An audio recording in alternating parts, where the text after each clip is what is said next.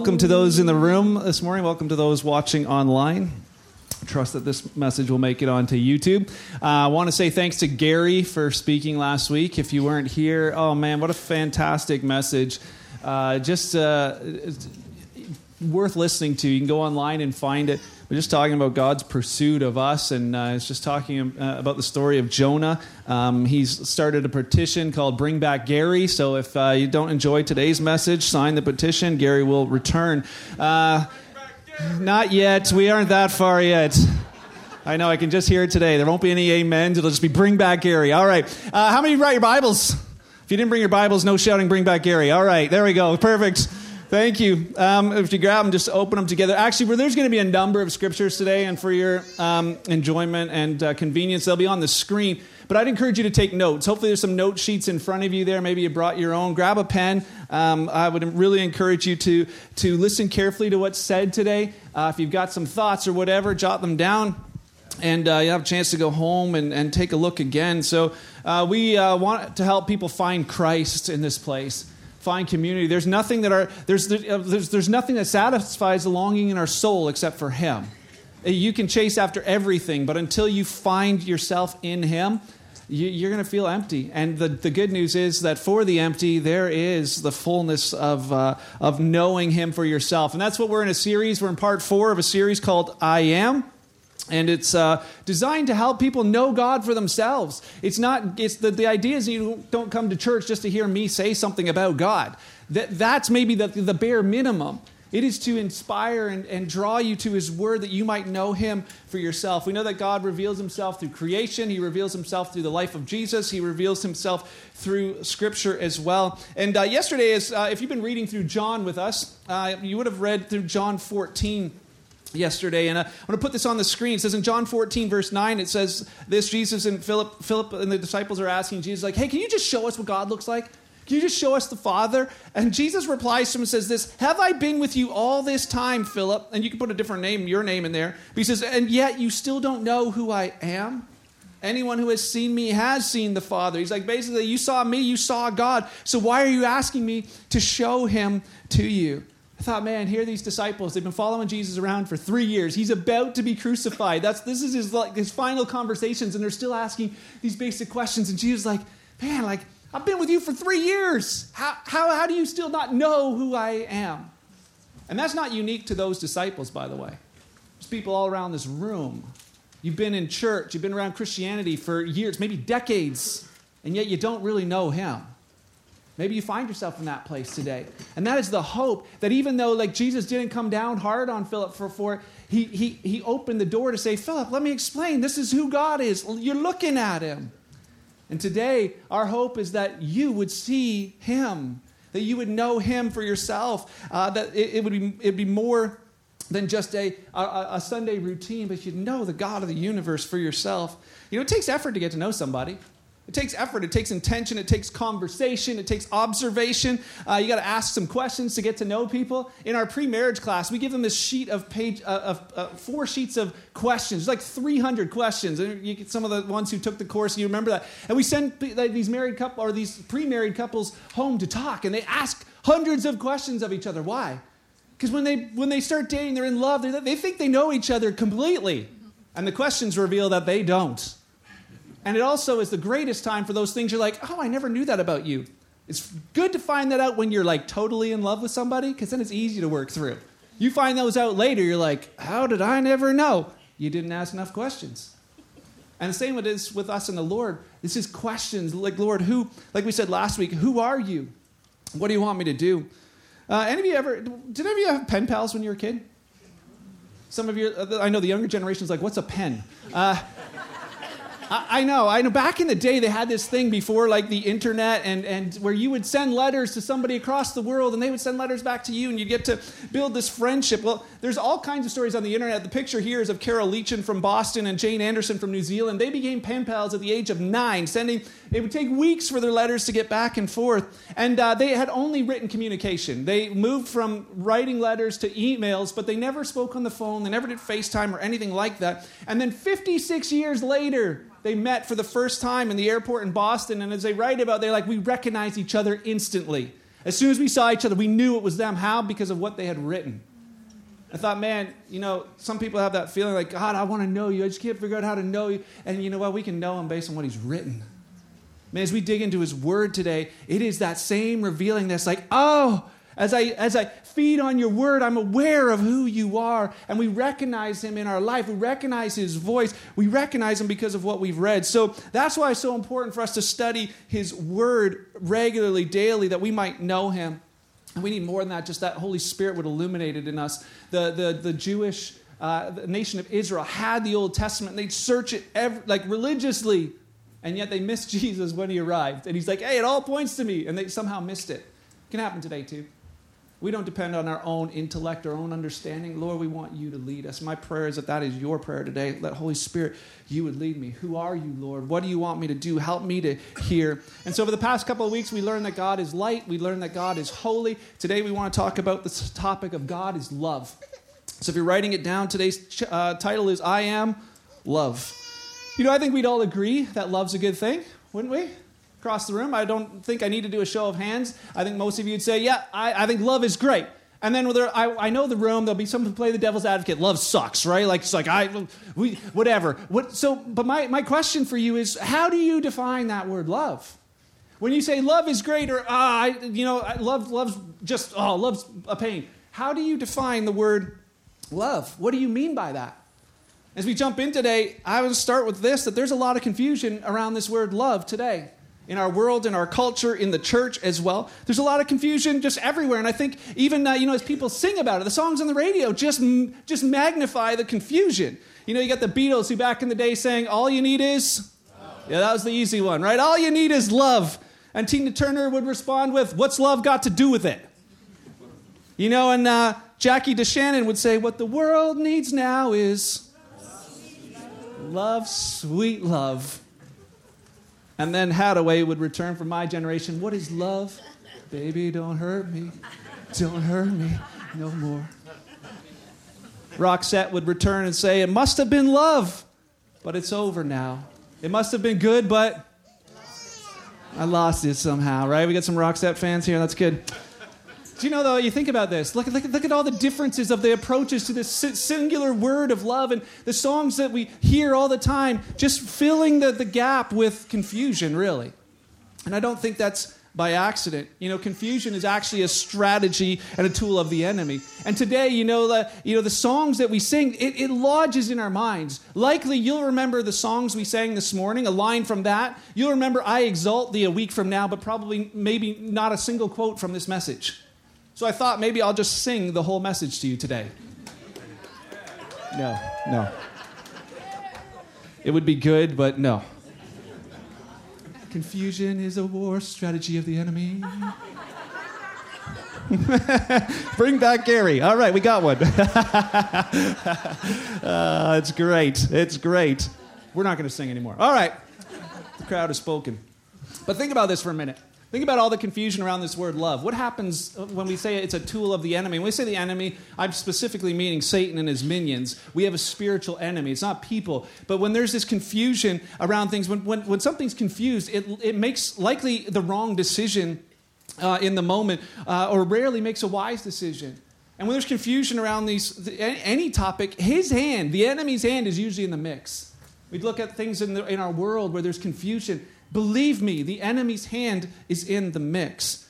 And we talk about this word love and confusion. Believe me, his hand is in the mix. There's various uses and definitions of the word love, and I think that's part of why it is as confusing as it is. You look at the dictionary, it'll describe love as this, a strong feeling of affection.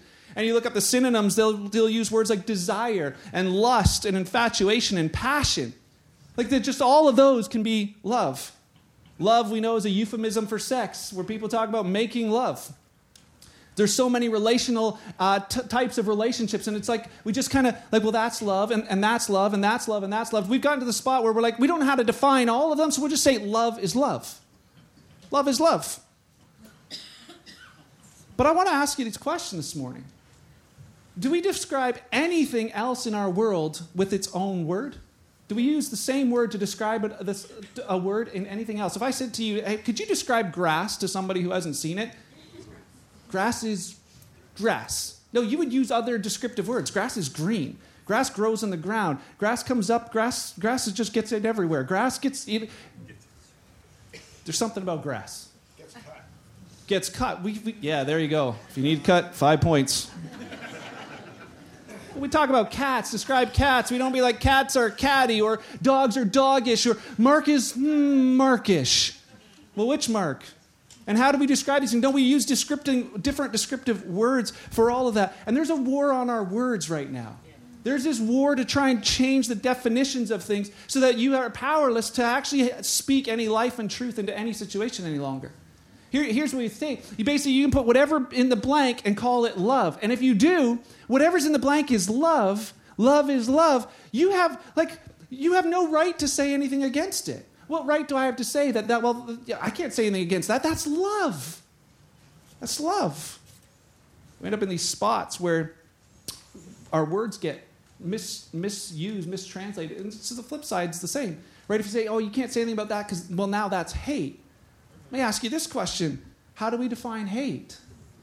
Well, hate is hate. I agree. True hate is hate. But that doesn't mean you can just fill in the blank with whatever you want and then call it hate. Well, if you disagree, that's hate. Well, I would say this, that see the GPS. Men, your GPS does not hate you. It just disagrees with your choice of direction. You might hate it, but it doesn't hate you. It just disagrees. Women, your scale just disagrees with you. It doesn't hate you. I know. Bring back Gary.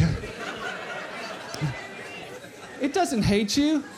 You may hate it, but you see what we're saying here? You can't blanket statement and say disagreement is hate. I hope that's the most offensive thing I say this morning.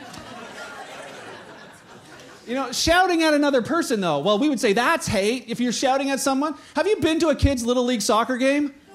Like, look at all the hatred in those family members. They are shouting their brains out at that child. Oh, wait a second. Maybe it's not always hate.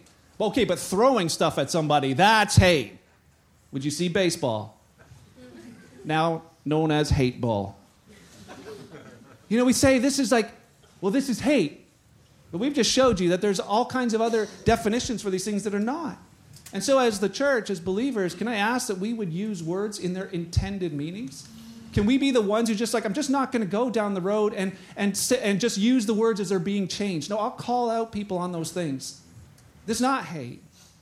It's not hate. And on other sides, maybe, it's not love. It's not love. The truth is that words and people change over time. They do. We know that. But first Peter wrote to the new believers. He quoted Isaiah, who was writing to the older, believers. He said this in 1 Peter 1:24, people are like grass. Their beauty is like a flower in the field. The grass withers and the flower fades, but the word of the Lord remains forever. This doesn't change. No matter how culture changes, no matter how we change, this never changes. It remains the same. When we're looking for that North Star of where do I pattern my life after as a believer, man, his word never changes. And it says, and that word is the good news that was preached to you. The reason why the Jewish leaders wanted to crucify Jesus is because he claimed to be God. That's what their problem was with him. He claimed he was God, and so he never said he was a good teacher or just, a good rabbi. He wasn't another prophet or a messenger. He said he's God, himself. And John chapter 8, we read it multiple times all through. And John 8:58 says, when they're arguing about him, it's like, just tell us who you are. Like, who do you think you are? And he says it this way. Jesus answered and says, I tell you the truth, before Abraham was even born, I am. I am. Like, I'm God. Like, you're asking, that's who I'm telling you. I am God. He repeats it in John chapter 10, John chapter 14, he tells the disciples. In John 15, he reminds them again. In John 18, he tells Pilate that he's the king. Like he wasn't hiding this thought. You can't say that Jesus, just was a good teacher. He never said that. He's like, I'm God. Choose whether you're going to believe that or not. Well, John would later describe God in his letter to the new believers. When John wrote other letters later on, he wrote this in 1 John chapter 4. He says, dear friends, let's continue to love one another. Why? Because love comes from God. And anyone who loves is a child of God and knows God. But anyone who does not love does not know God, for God is love. John begins to say, hey, not only was Jesus God, but God is love. So we know that Jesus is love. There's no doubt. If you look at him, you'll find out that he is love. Not just that he had the ability to love, not that he was, that he could have the feelings of love. He is love. And in everything that Jesus did, nothing of it ever was unloving. It may have been uncomfortable for those there. It may have been shocking to some, but it was never unloving. And for us, we can learn that what we learn about God, or what we learn about love, we learn about God. When we look at what true love is, it's actually a reflection of who God is himself for us to see. The Greeks had it kind of right. They just said, instead of like just blanket statementing everything with this word love, let's call things specifically what they were. So they would have this love that the word phileo, which was friendship love. If you said, hey, I phileo you, it's like, hey, we're friends. We're buddies. That's that kind of love. We would say, hey, man, I love you, man. They had like, no, it's I phileo you. They had the, not to be confused with eros, which was a sexual romantic love. You don't say that to your buddy. I love you, man, had a whole different connotation then. Right? It's like, but this is what it was, an eros. And then they had storge, which was for the family. I love my family. There was an understanding of what that meant. And then there was this word they used that they brought in, which was agape. This is a word Jesus brought in, this agape word described as love. And the people who described what agape meant, the definition for it, they found it in how he used it and what happened in the conversations he had and the actions he had. And in 1 John 4 and throughout the scriptures, this word agape is used over and over and over. And what is the definition? It's this. It's perfect love. It means this: to value someone, to esteem them, to show concern for them, to be faithful towards them, to delight in them. This is the agape love that he says this is who God is. This is what he thinks of people. This is how he defines his character. And his definition of love is an expression of himself. If you can turn with me to 1 Corinthians 13. 1 Corinthians 13, most of the scriptures we'll put on the screen for you today, but this one I want you to turn to because we hear this one so often at weddings. We say, but Paul wasn't writing to a couple getting married. He was writing to a group of Jesus followers saying, hey, this is what love really is. This is what love looks like. If you're wondering, is this loving or not loving, here's what love looks like. 1 Corinthians 13, verse 4, he says, love is patient and kind. Love's not jealous. Love's not boastful. Love's not proud. Love's not rude. It doesn't demand its own way. Love's not irritable. It keeps no record of being wronged. It does not rejoice about injustice, but rejoices whenever truth wins out. Love never gives up. Love never loses faith. Love's always hopeful. Love endures through every circumstance. How many of you here like, man, I wish my spouse loved me like that? No hands. But we do, right? Man, it's like that. Yeah, that sounds like, wow, that sounds loving. But what I want you to notice is that we just said that God is love. And it's that same word that you could read this with the same thing of saying God is patient and kind. God's not jealous or boastful or rude. God's not keeping a record of our wrongs. Praise his name. Right? He's describing who he is. That if you want to know what God is like, I didn't see there, love is in the sky waiting to smite whoever he can. Love is angry at everything possible. No, there's this description of who God is. And how he responds in love. As we look at Jesus and how he responds in love, he's the example of what a loving response looks like to us and to our world. John, as we've been reading through John and the other gospel writers, they write about some of Jesus' loving responses that the people then and us now would look at and go, that doesn't seem loving. It doesn't seem loving. You can look these up later, but Mark 10, it talks about how a rich young ruler comes to Jesus. This rich young guy comes to Jesus and he says to him, Jesus, what do I got to do to inherit eternal life? I think we have a painting of this guy. Somebody was there and yet found him. There you go. So rich young ruler, he comes to Jesus, asks him, what can I do to inherit eternal life? And Jesus is like, just keep all the commandments. And he's like, I've done that. He's like, okay. And Mark goes on to say this. He says, and Jesus loved this man. Specifically says Jesus agape this man. And then says to him next, one last thing, go sell your possessions and give the money to the poor. The man looks at Jesus and then sadly walks away. And Jesus lovingly just lets him go. Man, think about that. We'd be like, Jesus, whoa. Can't you just change the rules a little bit for him? Like, can't he just have you and have his money? Like, why not? And Jesus would later describe in Matthew, he describes how, he says, no, you can't have two masters. You'll love one and hate the other. You can't love God and money. You can't do these two things. And it's the most loving thing I can tell this guy is that that's what's on the table here. It's either choosing me or choosing him. There's no middle ground. Like, man, sounds a little unloving. Like if somebody came to church today and it's like, hey, I want to give my life to Christ. I'm like, yeah, it's going to cost you, your life. We can't dumb it down in any way. You're like, oh, I don't want that. So many of us be like, oh, but just come back next week. He'll talk about something less sketchy next week. Gary will be here. But he can't. His loving response. And we're like, oh, man, I didn't think that was very loving. John 11, it's a famous story of Jesus and Lazarus. And Jesus is just in this town, and all of a sudden he receives word from someone saying, hey, your dear friend Lazarus, man, he's really sick, Jesus. And he actually uses the word phileo. The man your best buddy, he's sick. We're calling on you to come. You know what it says? John writes it down and says, although Jesus loved Mary and Martha and Lazarus, although he agape them, he stayed where he was for 2 days, long enough to let Lazarus die. And we know the rest of the story. Like, well, of course, because he was going to raise him from the dead. They didn't know that. They're thinking, man, this isn't a very loving response, Jesus. And we might feel the same way. How could he be so unloving? In John 13, we see the next one where it says that Jesus, it says in verse 1, he says he loved his disciples all through his ministry, and he loved them right till the end. He showed them the full extent of his love. How? He got up from the table at the Last Supper, and he got down on his knees, and he began to wash their feet. And they were shocked. Peter's like, no, I don't want anything to do with this. And she's like, Peter, this is how I'm loving you. I'm showing you a loving response right now, and it's what I actually want you to do for one another. Here's the part I want you to notice, that in all of these, it kind of encapsulated in John 13, verse 7, where Jesus replied to Peter. He's like, Peter, you don't understand now what I'm doing, but someday you will. You don't understand now what I'm doing, but someday you will. And here's a few examples, and there's more throughout Scripture of these things where people were shocked by Jesus, what they thought was maybe an unloving response or a shocking response of what love looked like. But I feel like, we find ourselves sometimes in that place. Have you ever been to the mall where you get the sign that just says, you are here? That's basically what Jesus was doing for them. He's like, Peter, I got to make sure I get this right tonight. You are here. You don't understand yet, but one day you will.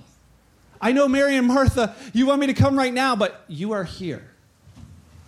And one day you'll be like, oh, okay, I get it now. We have it in all of our lives, right? You tell your kids, you got to save money. And they're like, I want to buy everything. You are here. But someday, you'll understand. Exercise. Oh, come on, really? You are here. But someday, you'll understand. And when it comes to God's definition of love, I think there's many who don't understand. I think there's many even in the church that you are here. But hopefully one day we get it now.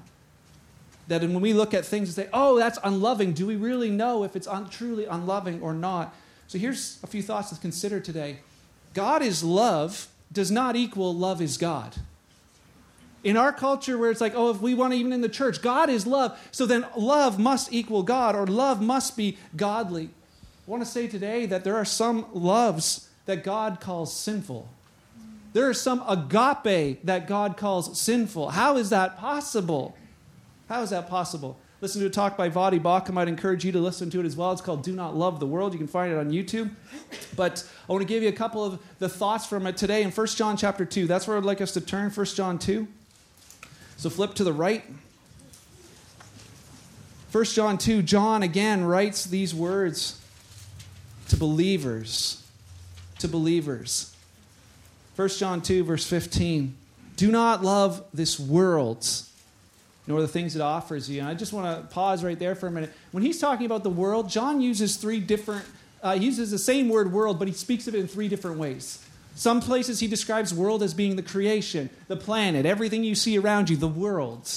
He's not talking about that right now. He's not saying do not love this creation, this planet. You can love a sunset, you can love a good steak, you can love the world. He says that's not what he's talking about. In other places, he describes people, the people groups of the world. He's like, the people are the world. For God so loved the world, that's who he's talking about, the people of the world. John's not talking about that world here either. There's a third definition he uses, and it is the belief system that is opposed to God's kingdom.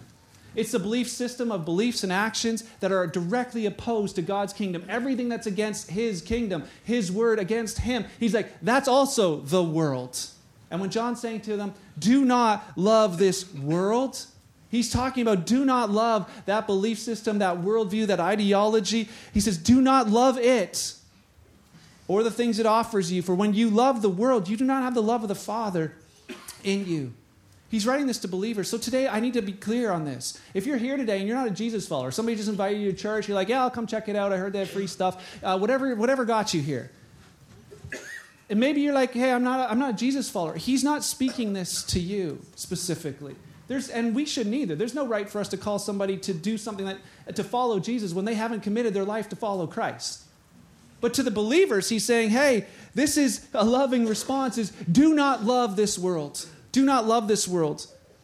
You know, the enemy's strategy, the enemy has a strategy to capture believers, and it's this. It's tolerate, then accept, then celebrate, then normalize, and then embrace love this world. The worldview, the ideology that we see around us and have since time began. It's this desire, this temptation to tolerate and then accept and celebrate, normalize and embrace. And John's saying to the believers, do not love this world. Do not love this world. That belief system is opposed to God's kingdom. You know, we see in Romans, Paul writes, don't be conformed to this world, but be transformed by renewing your mind. Don't act like this world. Don't embrace their ideology. He says, but be transformed by his word. Be transformed by the renewing of your mind. Why is this kind of love a sinful love? It would say this, it's based on the wrong object. What does John say in 1 John 2:15? If you love this world or the things it offers you, he says, when you love the world, you don't have the love of the Father in you. He's saying it's the wrong object. If you love the ideology, the world, that worldview, he says you do not have the love of the Father in you. He's saying you can't do both. I think that's something that to believers has to be crystal clear. You can't love the world, love the people of the world, and love the ideology as well. We're called to love the people, not called to love the ideology. It's that love, he says, is sinful if you love the wrong object. 1 John 2, verse 16, he carries on. He says, for the world offers only a craving. There's that word, desire, a craving or a desire for physical pleasure, a craving or a desire for everything we see, and pride in our achievements and possessions. And I don't highlight pride because of the month we're in.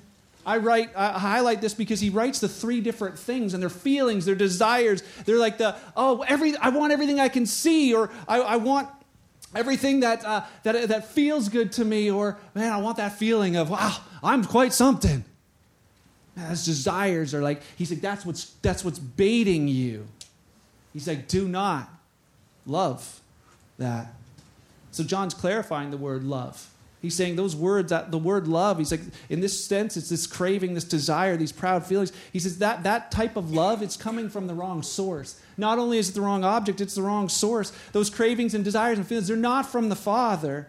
They're actually from the world.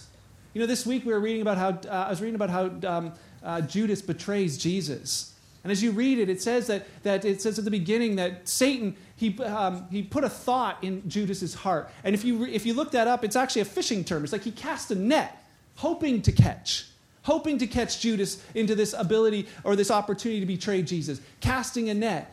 And then later on at dinner, when he takes the bread, it says, then Satan entered him, and he was off to the races. I realize that just as Jesus is fishing for men, so is our enemy. And they both use what they think is the same bait. Jesus uses the perfect love of the Father to say, man, it's my kindness drawing you to repentance. But the enemy's casting what looks like love as well. And man is drawing us somewhere. And the clarity that we would have, you know, you think those feelings, those cravings, those desires, those actions are good, but you are here. And we hope that you'd be here. You know, you don't understand now when you read some of these things and say, like, God, it sounds like you're against people. He's like, you are here. But one day, we hope you're here. That saying, do not love, man, it's a warning to our world. It's a warning to our world to realize that there's something we need to turn away from. But that's not our job as the church to condemn or to judge and say, you're all people that God hates, because he doesn't. Right? It's not our job to judge, but rather to warn. And we do it in all different ways too. I could say simply things like this: your love of sugar, your love of sugar results in something. Anybody know? Decay, disease. It's not unloving me to tell you that your love of sugar is leading to something you don't want. Your love of money results often in compromise, and you do things you would never be proud of somebody else for doing. But what was it? It results in something. The love of pleasure. I just love pleasure. And he's saying, yeah, but it results in things like excess or addiction or betrayal of marriages and families. He's reminding them, you are here. But one day you'll understand. It might sound unloving, but you are here. Because your love of this world, your love of sin, it results in death. And John says this: do not love this world. Why? Here's the reason. 1 John 2:17. He says, because this world, the ideology, the worldview, the belief system, he says it's fading away. It's passing away. It's dying. It's on its way down, along with everything that people crave. But anyone who does what pleases God will live forever. What's John saying? His warning to the church, his warning to the world is this is a sinking ship. That it is going down. Some are like, yeah, our world's going to hell in a handbasket. You know what? John's saying the same thing. That worldview, that ideology, it's going down. It's like a sinking ship. And I was reminded of the story of I hope I pronounce his name right, Shavash Karapetyan. You can spell that any way you want in your notes. This man, Shavash, was an Armenian swimmer. And one day as he was training, he was running around a lake. He hears this big boom, and he sees a trolley car go off the road and down into the lake. And here's a picture of them pulling it out of the lake, but it was 15 feet down below the water. And Shavash, being a swimmer, immediately jumped into the cold water, dove down, kicked out the back window of the trolley, and began to reach in and try and rescue people. His legs and his arms were all cut up. He remembers the pain, but he realizes it didn't matter. There was people's lives at stake. And he began to reach out and draw people out and drag them to safety. He dove down 40 times, pulling 20 people whose lives were saved as a result. One of them, a 17-year-old, remembered and said later, it was like I didn't know who got me, but they grabbed me from behind and just roughly dragged me out and brought me to this place. And then he says, I blacked out again. But later, thankful to be alive. Shavash at one point dove down, he was exhausted, came up, and he was carrying one of the seat cushions instead of a person. And he says, and after all of that, after people lauded him as a hero, he says, that thing never leaves my mind, that in that moment, I grabbed a seat cushion instead of a person. I could have saved one more. Man, what kind of people? We laud somebody like that as like a hero. Do you know that our world, he's saying, that's a sinking ship. And need people like Shavash who are going to dive in, even at their own pain, their own hurt, to say, man, like I don't want to see you go down. Seeing others who are wrapped up in seatbelts and we're cutting them loose to get them to safety. It's that message that John's giving to us as well as this. He's saying, hey, the cravings, the desires, this world, he says it's like you're tethering yourself to it. On sailboats, you tether yourself to the boat. In case you fall off, you can pull on the tether to get back. I love that Chris used that word this morning in the worship. That was tethered to. He says that's what's happening here. He says when it's like these things of like, oh, the ideology, the worldview, or whatever, we want to kind of accept that as well. He's like, you're tethering yourself to a sinking ship. And when the ship goes down, so do you. And what's the call? That you would release that tether and tether it to Christ. We can't save one another, but that we would be tethered to him. The most loving thing a person can do is actually reveal to somebody that they're in a place that's going a different way, especially believer to believer. If we see another believer living in a lifestyle that's following this world, that's why John wrote, do not love this world. But there's a way to do that. I want to wrap it up with this. On Twitter, I see often the ways not to do that. You see all these things on Twitter, and you see Christians, well-meaning Christians, grab their Bible scripture and throw it out like a truth bomb on Twitter. And then, they're just like, and we're like, why are we calling unbelievers to follow something they've never believed in? They don't need to change their behavior. That's not what the message of the gospel is. The message of the gospel is they need to come to a Savior. They need to experience love himself. But what I find is they throw their truth bombs at at the other side, and then, then they start arguing with each other about which truth bomb is the right truth bomb, and then they start throwing them at each other. And Jesus gave us the loving response. He was pretty clear about the loving response, and we see it in 1 John 2:17. He says, "And this world is fading away along with everything that people crave, but anyone who does what pleases God will live forever." And there's this key, anyone who does what pleases God. See, our goal is not to please people. And our goal is not to please people on the other side who are like, oh, we're not strict enough, we need more truth. He's very clear that we speak the truth with love, but we only have one person we please. Any idea who that is? Him. Him. That we would live our lives to please Him. That we would know love himself and live in that way. That we would recognize his loving response and live it out ourselves. And what is his loving response? Just flip back to John, the Gospel of John, John chapter 3. It's the last scripture for today I want to turn to. John chapter 3, verse 16. You're like, oh wait, I know this one. Yeah, but let's just read it together. For God loved the world. God agape the world, the people of this world, you and me included, so much that he gave his one and only Son, so that everyone who believes in him will not perish, but have eternal life. God sent his Son into the world not to judge the world, but to save the world through him. There's no judgment against anyone who believes in him, but anyone who does not believe in him has already been judged for not believing in God's one and only Son. The judgment's not on behavior or actions, it's on the fact that they chose not to believe in him. It says, and the judgment is based on this fact, that God's light himself came into the world, but people loved the darkness more than the light, for their actions were evil. And all who do evil hate the light, refuse to go near it, for fear their sins will be exposed. But those who do what is right come to the light, so others can see that they're doing what God wants. And what a powerful, powerful thought. Because rarely would any of us say that love looks like someone going and hanging on a cross, suffering the most horrible, torturous, painful death in someone else's place. If we thought that was love, it'd be on every Valentine's card. You never see it. Why? Because we're like, that doesn't sound loving, and yet it was, and yet it is. We see that Jesus loved the sinner and hated the sin. And we hear that cliche, and I hope that the cliche doesn't suck the life out of that statement. That Jesus calls us to love the sinner and hate the sin. Love the world and hate the world. Love the people, hate the ideology. And the truth is that God's the only one who can perfectly love and perfectly hate. He's the only one who gets that right every single time. But we would do better to get closer to what his desire is. And the only way we do that is to know him more. To know him more. That we would love the world and hate the world system of thought and action that's opposed. That we wouldn't accept, tolerate, celebrate, normalize, and embrace. That we wouldn't be caught in a trap in the same way. That we would speak the truth, but speak it in love. Jesus said this, you may be hated for it, but he calls you to respond in love. You might be hated, but you don't get to hate back. Man, we've got to understand that distinction so we learn how to truly love people. They may not always understand now, right? They may be here, but hopefully one day they're here. What did Jesus do? Jesus called sin, sin. And then he called people to turn from it. He called sin, sin, and then he died to pay for it.